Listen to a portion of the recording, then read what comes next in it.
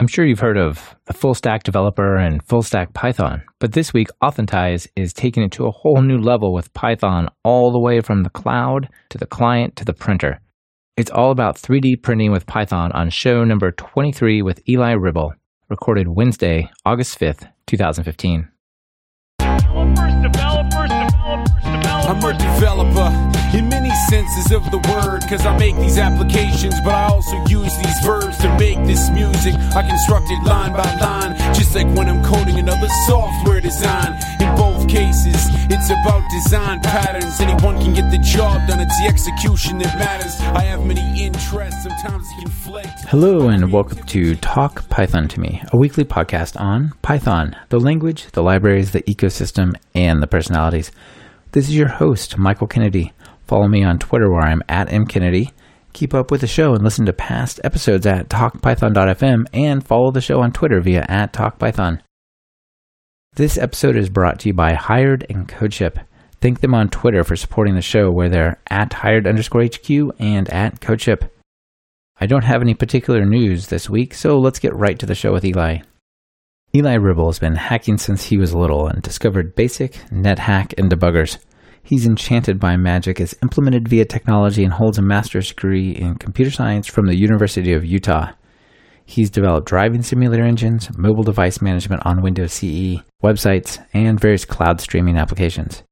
Recently, he's been building 3D printing technology in the cloud to help start the digital manufacturing age as the CTO of Authentize. He's been doing professional Python development for the past 7 years. Eli, welcome to the show. Thanks. It's great to be here. Yeah, I'm really excited to talk to you guys about 3D printing and Python. It sounds like you're doing some amazing stuff over there. Yeah, thanks. We're actually really enjoying it. I feel like 3D printing is poised to really change a lot of things in the world about how manufacturing is done, and it's a lot of fun to get to be a part of that. Yeah, I'm sure it is. It's definitely cutting edge. All right, so you work at a place called Authentize, and you're using Python there. What's the story with that place? We actually, long ago, started the company with mostly contractors doing a lot of development work, and they basically brought whatever tooling they wanted to the table. We had a little bit of Perl, some C, bits and pieces of Python, and a bunch of other languages I won't go into. And part of my job here was to bring all of that together, tighten it up, build an engineering team around, ideally, some reasonable common decisions. I tend to agree with Netflix's attitude about allowing developers to have some freedom, but in our space, in 3D printing, Python is extremely common, and it's also very good for building web APIs and that sort of thing. And so we use Python all up and down the stack. We have a desktop client that it's also a sort of an agent that manages the printer, sends commands so it gets responses back. That then streams data up to a streaming server that lives in the cloud in a data center. That's written in Python as well. We have various APIs where people can send commands to printers, control prints, do slicing, things like that. All of those APIs are all written in Python. They interface with databases using Python. We manage our deployments even, all with Python. We are essentially a full Python shop, everything here. Our whole cloud, everything. That's awesome. You know, there's the term full stack Python and things like that, which is awesome, but this is like taking it to a whole nother level. Like physical objects come out of your full stack Python system. It's great. So before we get into that, maybe we could just sort of start at the beginning and talk about how you got into programming and kind of tell your story, and then we'll talk about how you guys are using Python. Gosh, as far as how I got into programming, it was forever ago. My parents bought an old 486. My older brother. SX or DX? Oh gosh, I couldn't even tell you. I was not old enough to really care. It was just magic to me, and that was good enough. Watched my older brother use it a little bit and got kind of curious. And here in Utah, we have year-round school, so you're on again, off again every 9 weeks or so. And during the off times, it was basically me and the computer. And so I started learning BASIC, doing that sort of thing. When I got into middle school, they had a class where you would learn the 12-key calculator, you'd learn basic typing skills, Microsoft Word, that sort of thing. And if you finished everything in time, there was a little programming module at the end based on whatever time was left over. And I sped through everything like you wouldn't believe so I could get to that programming module. And then I would actually stay late at school just so that I could like do more. It was really ridiculous. That's awesome. So yeah, it's an old thing for me. I mean, I was back at 12 years old doing this stuff. That's cool. So it really resonated with you when you figured it out and learned it, right? Yeah, absolutely. Okay, so let's talk about what you guys are doing with 3D printing in Python. There's all sorts of moving parts. It sounds to me like looking over your website and looking through some of the notes you'd sent me about what you guys are up to, that there's just all sorts of various hooks and stuff that you're putting together, like what, web APIs or JSON, HTTP APIs that you're connecting together with Python. Is that right? Yeah, so 3D printing's kind of complicated. It's funny in that regard because it's very much in the maker community now, and so there's all these people tinkering in their spare time doing it. But even still, usually that simplifies things, but even still, it is quite complicated, and there's a lot involved to actually produce a physical object with it. So we started out and created a system where somebody who owns a website, who runs a marketplace and just wants to sell designs, can have this website, sell the designs, and our technology is embedded in the website and allows someone to directly from the website stream a print to their printer. Now, obviously, I have to install a little piece of software on their local computer that talks over the serial interface to the printer. But the idea was to try to simplify a lot of this. There's intellectual property controls that come into play as well. Obviously, if you're running a website, you don't want someone to buy a design, then steal it and turn around and sell it as their own. And so part of our technology is to sort of separate out the model, which is the intellectual property, from the instructions to the printer, which is what the end user is really buying, so that they can end up with a physical object that looks like the model. So we built the system to simplify printing and realized, well, we've built all these parts and pieces that are interesting just to makers and people who do 3D printing as a whole. Let's separate each of them out so that people could then build applications against them. So we ended up building a suite of web APIs that do the various parts involved in 3D printing so that people can mix and match and use them as they want. Yeah, that's cool. On your website, you had a really cool, I don't know if it was a slogan or just a statement somewhere that you guys are building the middleware for 3D printing. Yeah. I mean, again, it kind of goes back to this whole maker movement of people just cobbling stuff together. And it's funny when you start looking at, say, putting firmware on your printer, there's a couple of fairly well-supported firmwares, but for many years, a lot of it was, download this from this forum post because some guy was tinkering with it last weekend and he fixed these bugs and it's got some really great updates, and then someone would basically branch that. And this was this was not ancient history, right? Like, this is 3-4 years ago. GitHub existed, but it was still this sort of ethos of just, rip, modify, push, stick it places, email it to your friends, which isn't bad. It's really cool. And I like that feel that the community has. But at the same time, it makes it very hard for somebody new to come in and to kind of get their bearings and get going. Yeah, grabbing firmware from some random user off of the internet is kind of different than, actually installing trusted software, I guess, right? Right. Interesting. So at a high level, you guys are using, you said, Flask and MicroWhiskey and Python 3 to sort of put all this together. Do you want to talk a little bit about why you chose that? Sure. So I've been doing Python for quite a while now, and it's really hard for anyone to do Python and to not run into sort of Django, MySQL kind of environment, especially if you were doing this 6 years ago, which I was. And so I've used Django before, and it's great. It's a really great piece of software. But for this particular company, I felt like we had a real opportunity to start fresh. The company's relatively young. And I kind of looked around and looked at the tooling and thought, I'd love to go with something that is really modern and a little more a la carte pieced together. Flask was very simple and direct, and I really enjoyed it. It's, at the time, it was kind of best in breed. And so far, I haven't found anything in Python that's necessarily better, but there's constantly new things popping up in that space in Python.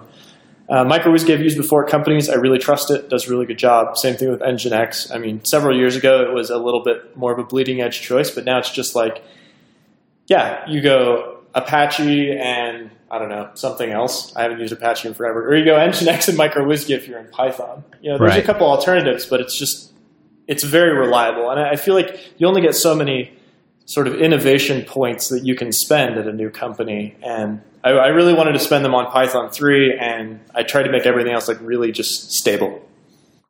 Right. Yeah, I've been using MicroWhiskey and Nginx to deliver all the episodes of my podcast, actually the download server and stuff, and it's been super amazing. So yeah, I really like it. You said that you chose Python 3, and was that just because there was this opportunity to pick the latest and sort of reset everything as you came into this company, or was there more to it than that? That was certainly there, and that was definitely a component. Part of it is that I feel like Python 3 has finally come into its own.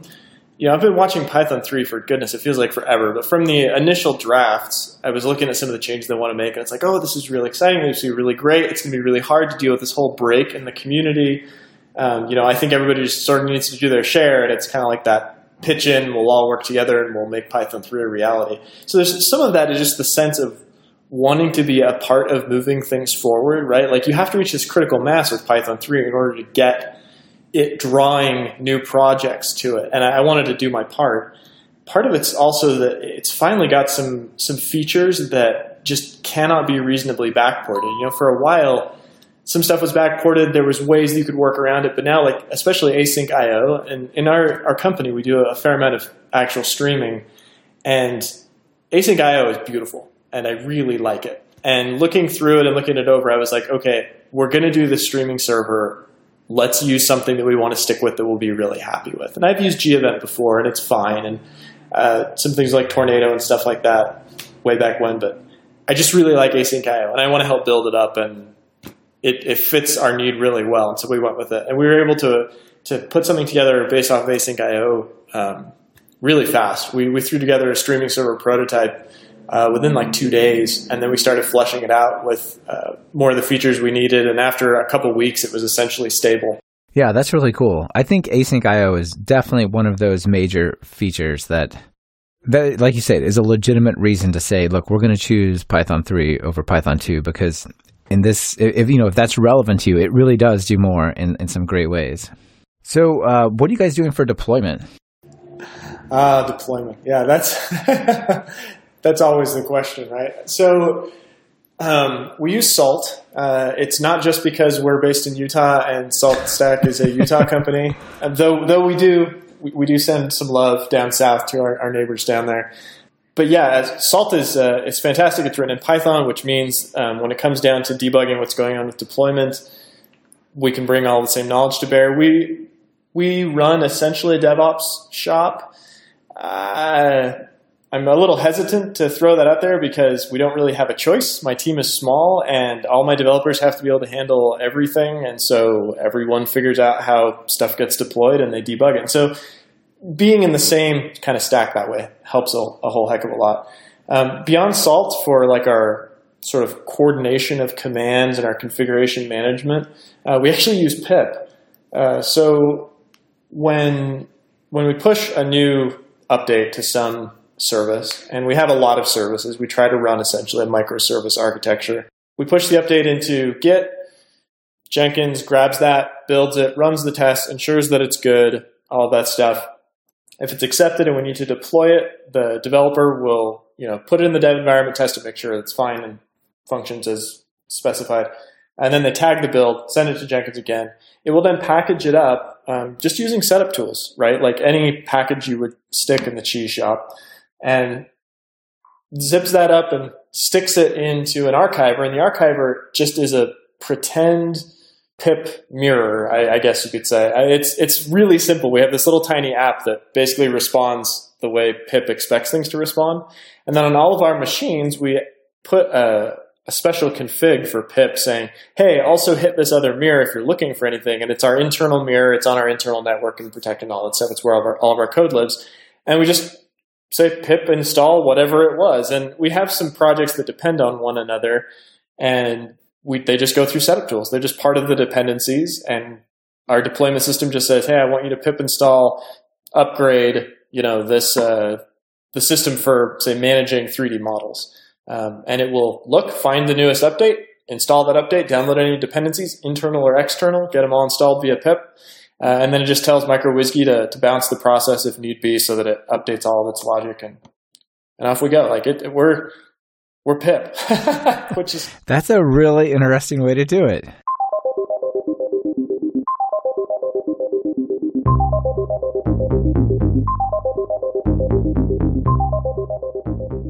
This episode is brought to you by Hired. Hired is a two-sided, curated marketplace that connects the world's knowledge workers to the best opportunities. Each offer you receive has salary and equity presented right up front, and you can view the offers to accept or reject them before you even talk to the company. Typically, candidates receive 5 or more offers in just the first week, and there are no obligations, ever. Sounds pretty awesome, doesn't it? Well, did I mention there's a signing bonus? Everyone who accepts a job from Hired gets a $2,000 signing bonus. And as Talk Python listeners, it gets way sweeter. Use the link hired.com/talkpythontome, and Hired will double the signing bonus to $4,000. Opportunities knocking. Visit hired.com/talkpythontome and answer the call.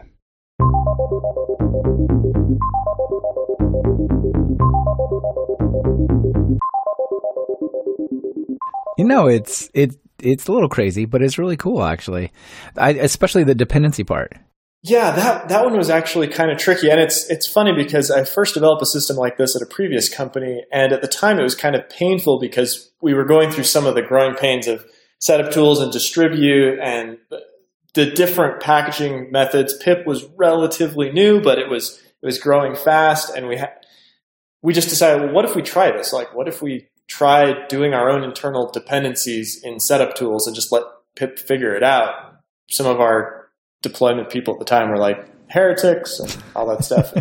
We gave it a shot and it worked out, and it's actually gotten much better. Like Pip has been growing a lot recently, especially if you're in the Python 3 world, and it's quite powerful. I mean, there's a few things that are a little bit difficult. We've struggled with version numbers, actually, since our version numbers in Git, our version numbers go all the way through from Git, tags, all that stuff, all the way through Jenkins.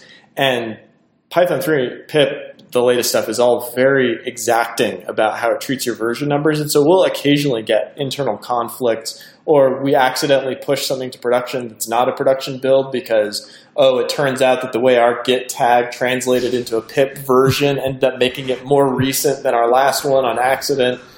But overall, like, the system's really good, and I kind of encourage other small businesses that are doing this, like, check this out, because I've used it now at 2 different companies, and it's pretty seamless, and we're pretty happy with it. Yeah, it actually sounds really pretty effective. I think that's cool. Is Docker in this world anywhere? Are you considering Docker? Like most modern companies, we're always considering Docker. We're not actually using it at this point. Right now, the feeling is that it won't buy us any advantages. Part of that is because of the position that we're in. We have credits with some cloud providers. And so it's essentially free for us to spin up enormous servers and really over-provision. And so like Docker can be kind of effective at eking out more bang for your buck on your resources, and we don't really need that. And it adds a layer of complexity on top of the rest of our config management that we don't really need right now, but we keep an eye on it because it is interesting and it's an exciting project, and we expect that someday we probably will need it, but first we have to get through the growth phase. Yeah, I kind of feel the same way. You know, some of the stuff I was doing recently, I'm like, I should probably do this with Docker and it'd be really great, but in the end, I realized, it's really a dedicated VM and it's doing one thing. And I could just configure the VM, or I could configure the Docker image and have that be the only Docker thing running, the only Docker container running. So in the end, I just punted and just, changed it directly. But I think you're right. In the future, it's definitely going to make a huge difference in what we do. I think Docker is going to be a major part of what the world has for deployment, but maybe not today for everyone. Yeah, I had a very trusted sort of IT systems management fellow that I've worked with who's done this for many, many years. And I talked to him about Docker once, and he said the key insight you have to have about Docker is it does not get rid of the fact that you have to manage a server. Like, whatever it does, it will be on top of having a server. Now, that's not strictly true. There's some services out there now from different cloud providers that gets rid of that constraint. But if you keep that in mind, it kind of reminds you, Oh, it's not like magic sauce that solves all of my configuration management and server management needs, right? It's an additional tool and very useful for what it does. Yeah, exactly. It doesn't save you from everything, but it is a very cool tool.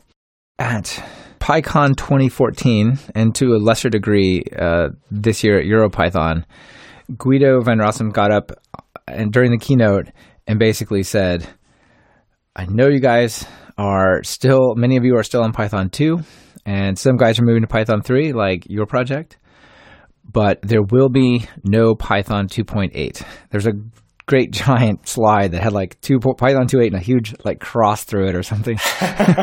What are your thoughts on that?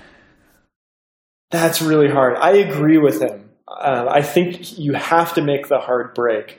And the irony here is, if anyone was going to be pushing for Python 2.8, they should have been doing this 5 years ago, right? And I get that a lot of people are like, well, it's been 5 years. That's when how long they expected it to take, and not everybody has moved over. So obviously something was wrong. We should have a Python 2.8. I see it kind of the other way, which is we should have been arguing about this 5 years ago. And since that's not the argument that was made, like, okay, it's either Python 3 is dead or it's not dead. And to me, it's very much not dead. If it were dead, okay, let's jettison it. Let's go back to maintaining Python 2. But it doesn't make a lot of sense to me to continue the bifurcation longer, which is all you would do. Like the more major revisions you release of Python 2, all you're doing is extending that timeline before there's this critical mass and it pulls people into Python 3. And so, like, my attitude now is, okay, if we're talking about, Python 2.8, like, what you really need to be doing is let's enumerate the constraints you have about needing to be on Python 2 and figure out how to solve those constraints for you, because there's so much compelling about Python 3 and so many things have moved over and support it that, to me, you really have to give me strong reasons why not to switch over rather than trying to give good reasons to backport stuff.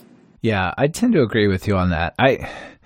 I think there's a lot of interesting technical debates and conversations. I've got 1 million lines of Python 2 code, and we just moved to 2.6 or who knows whatever, some strange thing like that, right?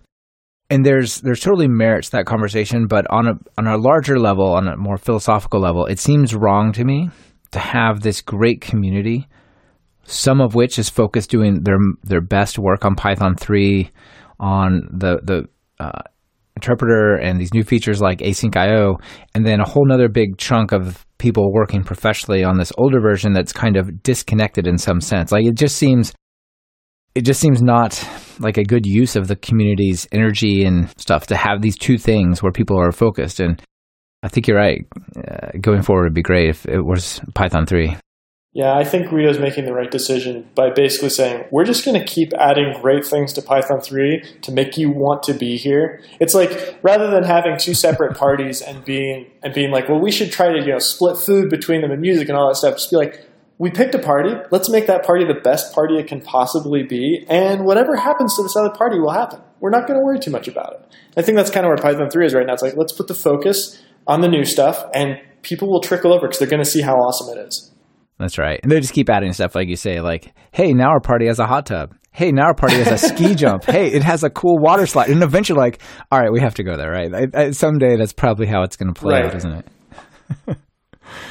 Awesome. So let's go back to your sort of your overall architecture, because it sounds like you're doing a ton of stuff with Python. Could you maybe walk us through kind of like the flow through your whole environment and all the stuff that happens there?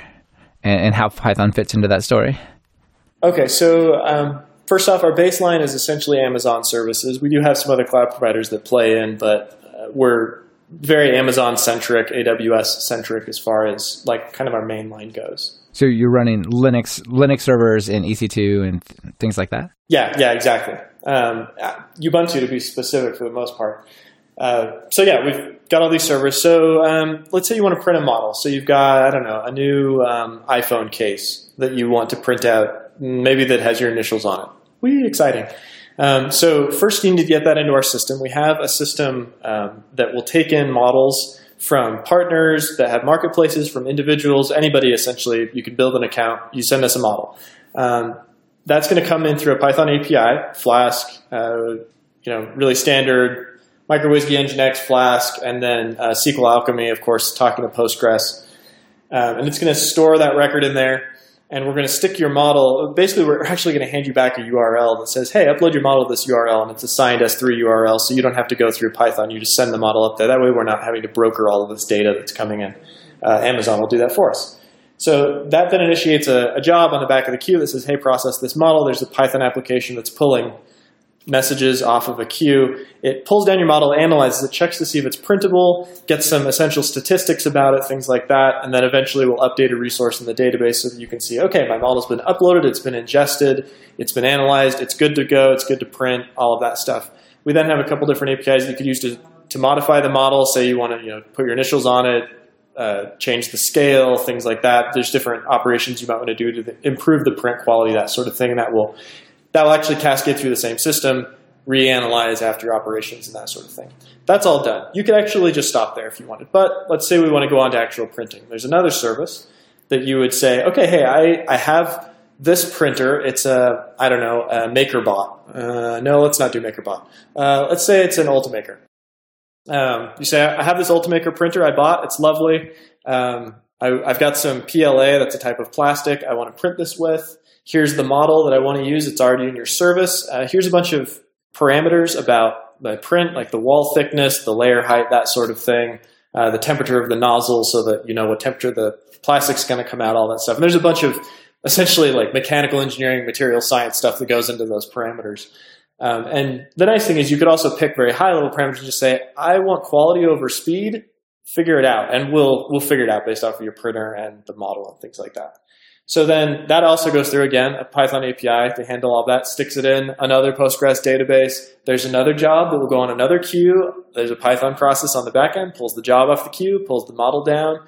It's going to load up software from different slicing engines, depending on exactly the approach and that sort of thing. Run those processes, monitor them, push updates into a database that you could pull constantly for information about your slice, because slices can take a while. Very complex geometry, with really difficult settings, we could be talking about tens of minutes. What's a standard time? Most people, for most prints, will be on the order of like a couple minutes, really. It's really just like the big or the really complicated stuff that'll get in the tens of minutes. So we'll finish the slicing job. We actually have a callback API, so you can tell us, hey, hit this URL endpoint when it's done so that you can integrate a service with us. We'll tell you, hey, slicing's done. We have instructions for your printer. That will then get handed over to a streaming service, again, Python 3 using async IO, that is handling, hundreds of thousands of connections at any given time for a particular server. You will, assuming you're working on like a web page, you could do all this with a command line, but most people do it on some sort of web page, often with one of our partners. You'll be seeing, JavaScript that's interacting with these APIs, pulling down updates and displaying the status as you go along. And it'll get to this point where it's like, okay, let's print. You need to download our software onto your printer. Some printers have our software built in.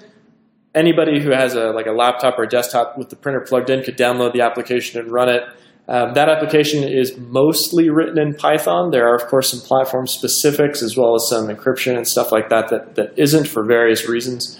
Yeah, so for the client-side stuff, I was wondering, so you send them an application, and a decent amount that's Python. Are you compiling that or composing that into an application, like a .app or .exe file with something like CXFreeze? Or how's that work? For Windows, we're actually sending them an MSI. For Mac, we're sending, what is their installer type? I can't remember what it is for Mac, but either PKG or whatever. Yeah, PKG. Thank you. Anyway, for any given platform, it's a real installer, so it'll be properly signed and all of that sort of thing, and it will walk you through a wizard and install. And the thing that it installs will end up being a binary, and that binary actually has a bootstrapping process where it unpacks itself as a bunch of PYC files, and then can use those files with an interpreter that's baked in. That interpreter has all of our dependencies. It's got a version of Python that isn't we know what it is, so that we don't end up using whatever their installed version of Python is. And it basically comes to everything. So you run it, it unpacks itself, executes Python. It's got, again, some other languages bound up in there, but mostly Python to even do all the UI stuff. Because we got a little sys tray icon that shows you the status of your print, that sort of thing.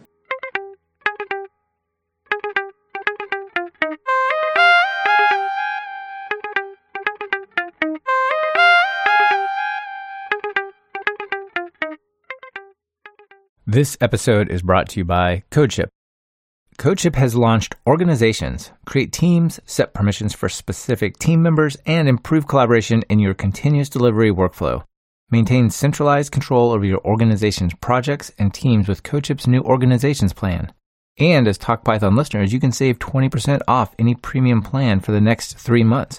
Just use the code TalkPython, all caps, no spaces.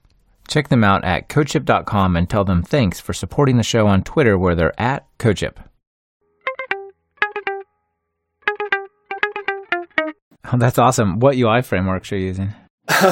So for Mac, sorry, I laugh because I think for Mac it's called something like Rumps, something.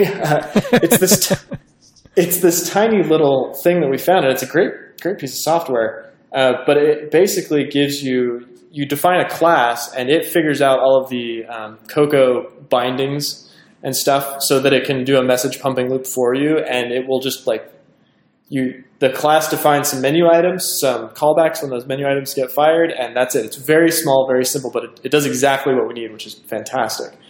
On Windows, goodness, I think we have something similar. But yeah, ultimately we're using just a couple of very, very small little toolkits that are designed only to do like a system tray icon kind of application. There's no windows with our application aside from a little like help blurb, like tell me about the version of this software. That's all. It's just very, very minimal. So we kept the framework very, very light. Yeah, that's really cool. I think that's one of the somewhat untouched frontiers of Python is proper native feeling applications. Yeah, and it's been a bit difficult, to be honest. It took us a while to sort out exactly how to do Mac just because we needed the Cocoa bindings, and those are built into the latest versions, but they're kind of different across different versions, and you can't really properly virtually environment one when you're doing development, not easily anyways. There's all these little complexities, but I agree, it's somewhat of an untouched area, and it's really interesting because there's no reason you can't use Python much as you would say like C# on Windows as a high-level language to just tie your UI logic together. Yeah, definitely. By the way, I found the at least one of the Rumps repositories on GitHub at jaredks/rumps, and the sort of tagline of the repository is ridiculously uncomplicated OS X Python status bar apps. Perfect, right? Yep, yeah, that's exactly why we used it, and it does exactly what we need, which is, that's the Python way, right? That's right. Very cool. Okay, I kind of short-circuited you talking about this architecture thing. Were we getting to the end when we got to the client side, or what's the story there? Yeah. Okay, so the client side, you download this application. All it does is mediate between the streaming server and the connection to your printer. However we're making that connection, there's various ways it could be made. But it does some of this UI stuff. It does some of the streaming stuff. And the Python is all kind of the high-level application logic, which is really nice because we were able to take some C code that did all of this that was probably close to 5 to 7 times as many lines of code and compress it down into much smaller, much more easily debugged Python, which is awesome. One of the other fun things that the client does is it will stream logging events up to our server so that if you were trying to do a print right now, I could actually log in. You could give me essentially a little token that would correspond to your installation. I could watch the information coming from your printer over the wire into our data centers so that I could actively debug with you stuff that's going on. That's necessary because printing is just hard. And 3D printing is, a whole nother level, right? Yeah, it's a whole other dimension, as we like Of course. Yuck. So anyways, that's the client application. The last component I think that's interesting as far as Python goes is that while your print is going on, people can opt into a computer vision component, which is they'll mount a camera on their printer, and the camera will watch the printer as it's printing. And we're using OpenCV on both the front end and the back end, so on both the client-side application as well as the back-end server. And awesomely, thank you, OpenCV project, for supporting Python 3 relatively recently, because we actually started on the OpenCV 3 beta when we first did this product, trusting it would come out of beta in time for us to run it in production. Yeah, no, not too long ago it did, right? Yeah, it was a matter of months. It was this year, so it was really great. But it's a really cool piece of technology. Anyways, we use that so that we can capture these images of the printer. We send some data about those images up to the cloud, and we use machine learning and computer vision on it to assess whether or not your print is going well. so that you can have these 10 and 20 hour long prints. And it will actually text you if it looks to us like, I don't know, so your cat jumped on the platform to get warm next to the hot plastic, and we're trying to print on your cat. That's not good, so we text you and let you know if your cat's there. There's got to be a lolcat reference in there somewhere. I'm sure there is, but I always miss it. That sounds really, really cool. What's the craziest thing you've seen printed?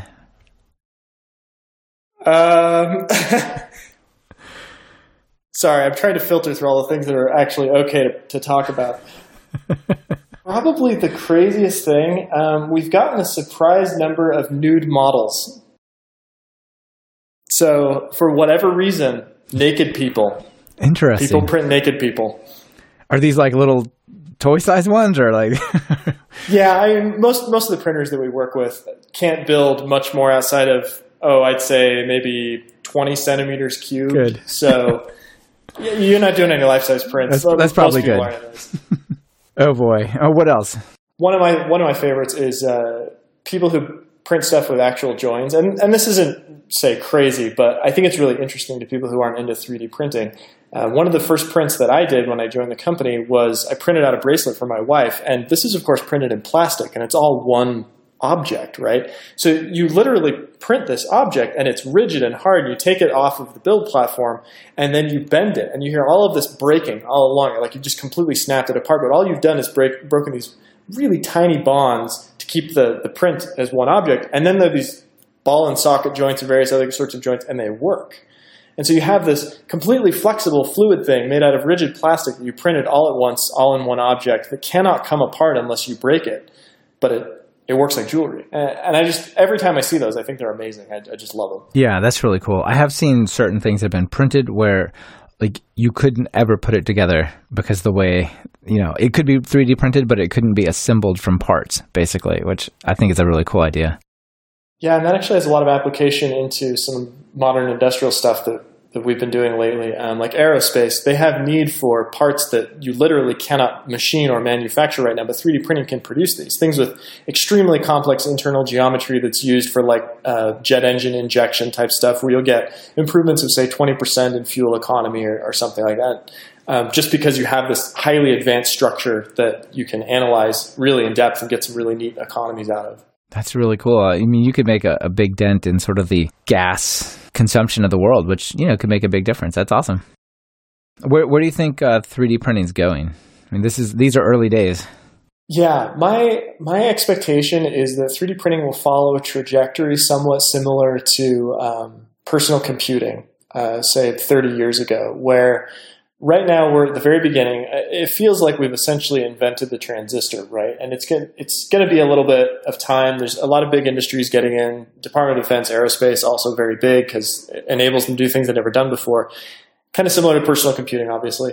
And I think what will happen is a lot of these technologies will get cheaper and cheaper and become more and more ubiquitous, but there will be kind of this inflection point where people realize that you don't have to manufacture things in giant warehouses and then distribute them all over the globe via a massive logistics network. Instead, what you'll do is you will create the objects you need at the point of use. Now, I don't necessarily follow some people in thinking that every person will have their own personal 3D printer to make them everything they ever dreamed. That would be pretty far out. But I think it's very reasonable to have sort of a Kinko's model where every neighborhood has a 3D printing bureau nearby where, every several weeks or what have you, when you have a need to produce something that's personalized or that comes through the sort of digital manufacturing environment, you'll send them a command, they'll print it, they'll say, hey, your thingamabob is ready, come pick it up, and you'll go pick it up. And I think we'll see that by and large all over the world because it's so much cheaper to just acquire the raw materials in place that you need and then assemble them intelligently rather than to drag raw materials all across the planet to a few focused manufacturing centers, build the object, and then redistribute them back out the opposite direction. Yeah, that's a really cool vision, and I think you're right. That sounds pretty amazing. I've been reading some books lately, and I was talking to the authors, some like early, not quite yet released books, and I'm like, do you have an electronic version that I could get? And of course, they sent me something I could put on my Kindle or whatever, and it was just really nice that a tree didn't have to be cut down.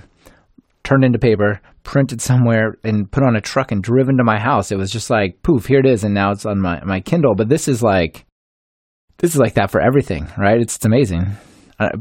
It seems realistic, though.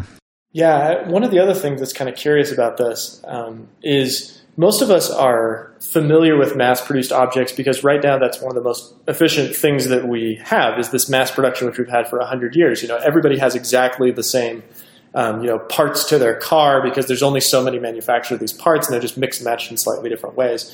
But with this whole digital manufacturing thing, like we have a print shop that we maintain here so that we can test our software for various reasons. But one of my interns will be looking at the printer and go, oh, we're having somewhat inefficient cooling on this printer because of these various reasons. And could we fix the ducting on this? And we'll pull the ducting off, kind of look at it, bring up the model in a 3D modeler, manipulate some parameters, open a gap a little bit, shorten some of the length, something like that, print it, and in like 3 or 4 hours, we've mounted a completely new piece of ductwork that's more efficient at cooling or whatever.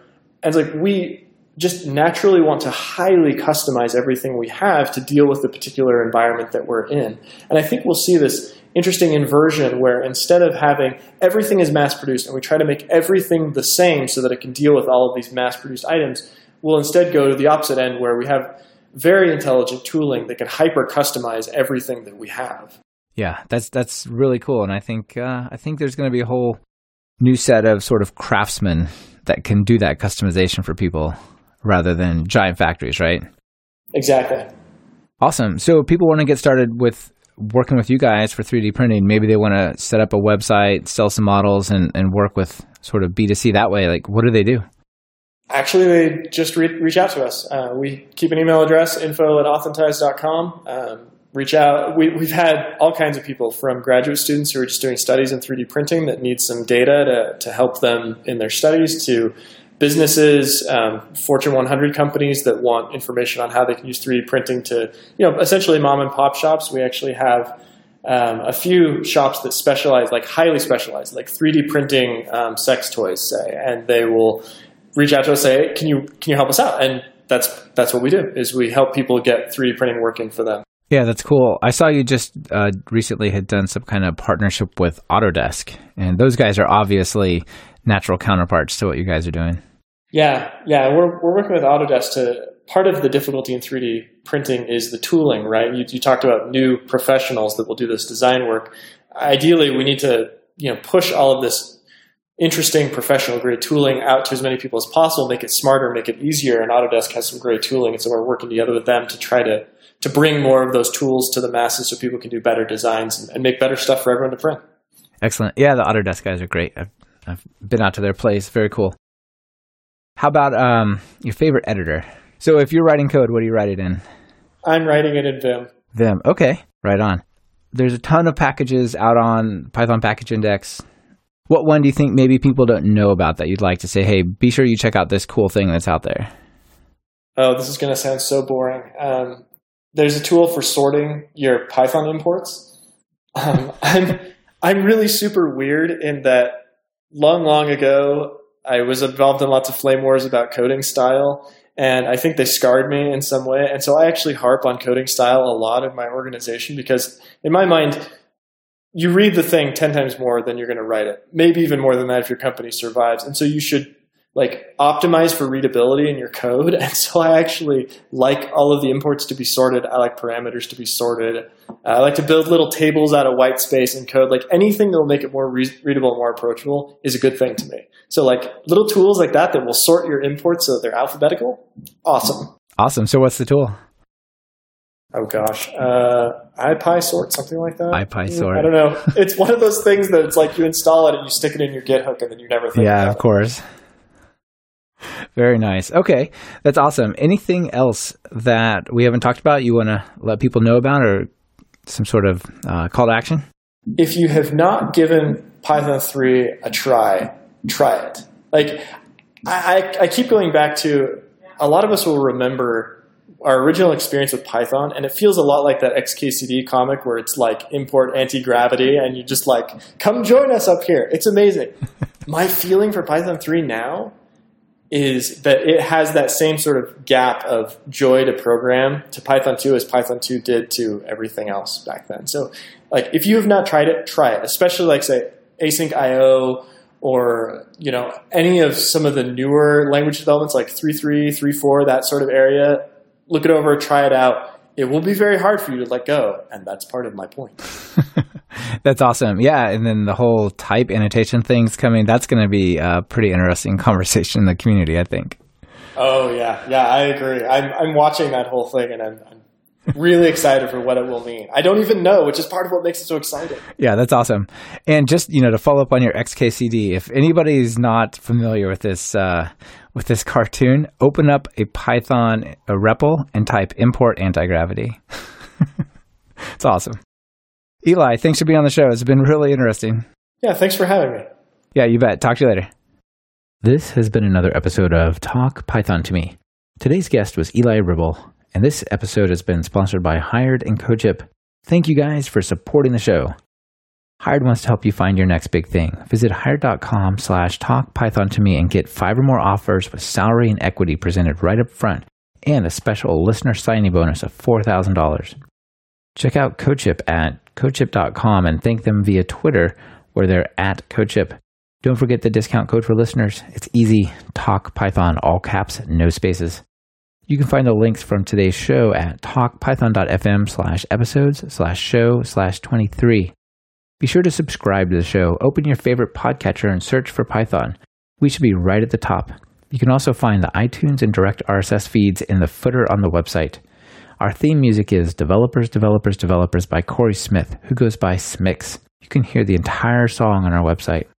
This is your host, Michael Kennedy. Thanks for listening. Smix, take us out of here. Stating with my voice, there's no norm that I can feel within. Haven't been sleeping, I've been using lots of rest. I'll pass the mic back to who